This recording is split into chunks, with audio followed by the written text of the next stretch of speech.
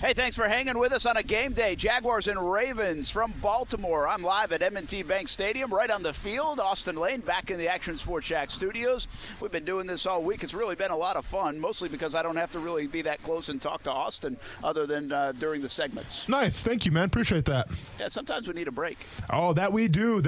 Yeah, I'll be honest. It's nice to have you in the studio because things run a little more smoothly, especially with Kuz is here. But now that Scott's taking over for Kuz today, we are like a well-oiled machine. So yeah. So hey, by all means, man, if you want to go to Bristol and hang on ESPN a little bit and maybe put the good word in for me, I'd appreciate it. Hey, I'm thinking of going to the Jumbo Shrimp game tomorrow. I don't know if you want to do that, but there's nine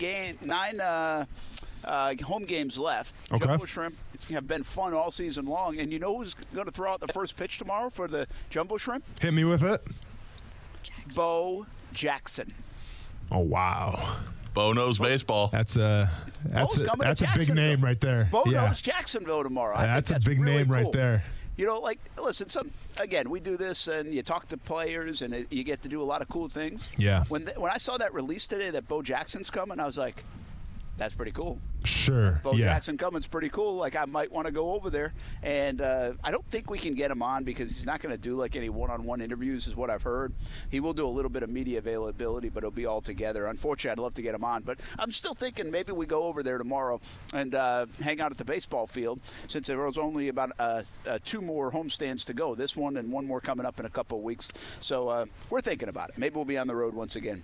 Okay, tomorrow, it's not my call. You know, whatever you go, I'm going to go with you. So yeah, just to make Scott's job a little more difficult. There we go. Yeah, add a little more stress Thanks. to his I appreciate life. that. Hey, yeah, at least you won't have to go the split screen tomorrow. That's a good 4 point. days in a row, the split screen, we won't have to worry about that. But you guys doing a good job back there. And you know who does a good job? Stephanie Brown from WOKV 104.5. We had her in a couple weeks ago talking about Lot J when that announcement was made. Well, she broke a story today about the Florida-Georgia game, Georgia-Florida game. I'm equal time, fair and balanced. I say it both ways here in the program. And this one's for fans, right? Stephanie, tell us a little bit about it. What's going on? Well, I will say we do get to say Florida-Georgia this year because of the, either-or home game. So just for my sanity, I'm going to stick with that this time around. But basically, what we're looking at is a proposal for an enhanced fan experience in the days leading up to Florida-Georgia. So anybody following Jacksonville news, you know that the Landing, which is typically a hub for entertainment around that game, well, that's not going to be in use from this year moving forward because it is being demolished.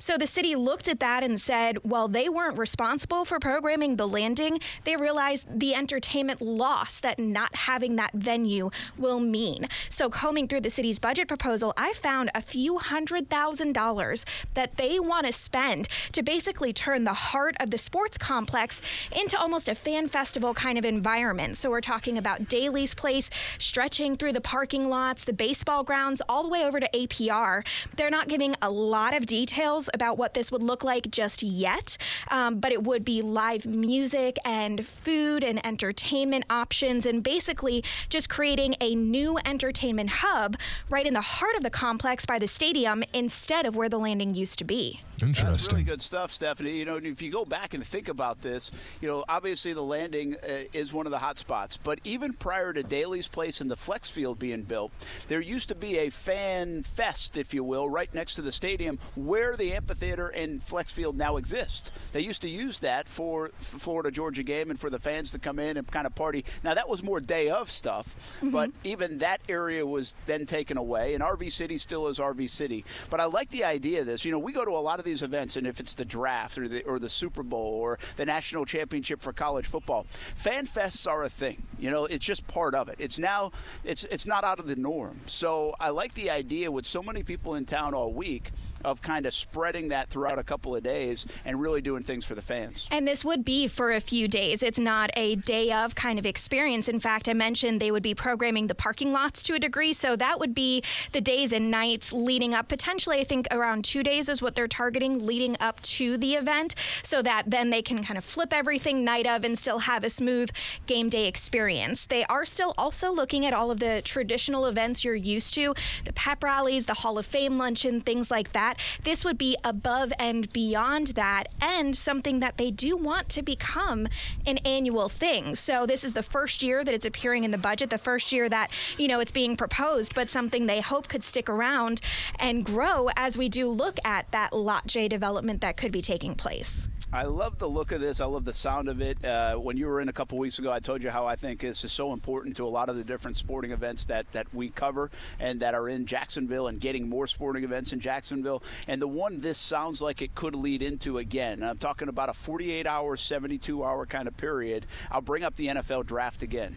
The Jacksonville is a perfect venue with the stadium, flex field, and amphitheater right there for the NFL draft. It really is. Now, are you going to fit in 250,000 people or 500,000 people like Nashville did and Philadelphia did? Probably not. But I think the idea of this, Stephanie, kind of brings up the draft to me in my mind and says, okay, if we can do it here for Florida, Georgia, we can do it someday when this city hosts the NFL draft. They would have to get through the next few years. I talked to some city leaders about this, and, the stark reality is that after this game, the next couple of years, if we do have the Lot J development take place, when we have the Hart Bridge ramps come down, there's going to be a lot of construction that's taking place in that immediate core. And they said they do expect that to even be a factor for the next Florida Georgia game, and potentially even the one beyond that.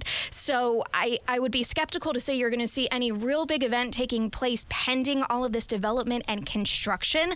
But that is really the message. Why invest a few $100,000 in this? Why be patient through this construction? The city said it is about what's on the other side and the potential that could bring. And, Brent, it's no coincidence as well that we are in the window to renegotiate the Florida Georgia contract. And the city hopes that something like this is showing their commitment to really keeping the game here in the long term. Well, it's a good thought to bring up because coaches on both sides have been talking a little bit, especially Kirby Smart from Georgia, about getting that game out of Jacksonville. And I think it's all leverage talk, to be quite honest with you, from the school's point of view in terms of getting even more dollars out of this game for their football programs and universities. I don't think the game's going anywhere, but it's a good sign that the city of Jacksonville is kind of amping up their spending and what they can do for the fans of both teams and programs and universities. One other note, too. It's okay, Stephanie, if the draft or any of these big events don't come in the next few years.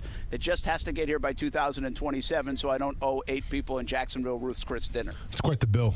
I mean, I'm a vegetarian, so I'm not in on the steakhouse that much, but okay. I can empathize for what that looks like. I'm sure they have baller salads there. I mean, everything there is good. So well, I'm on that reporter salary, not that host salary. That's a good point. And I'm on that co-host salary, so if Brent's buying, I'm definitely eating. All right. Hey, Stephanie Brown from WOKV 104.5. Nice job on this story, and we look forward to more of your work. Thank you. Thank you. That's twice in a few weeks. We're going to have to start paying Stephanie to come on. Going to the bullpen, bringing in Stephanie, man. She does great work. Absolutely.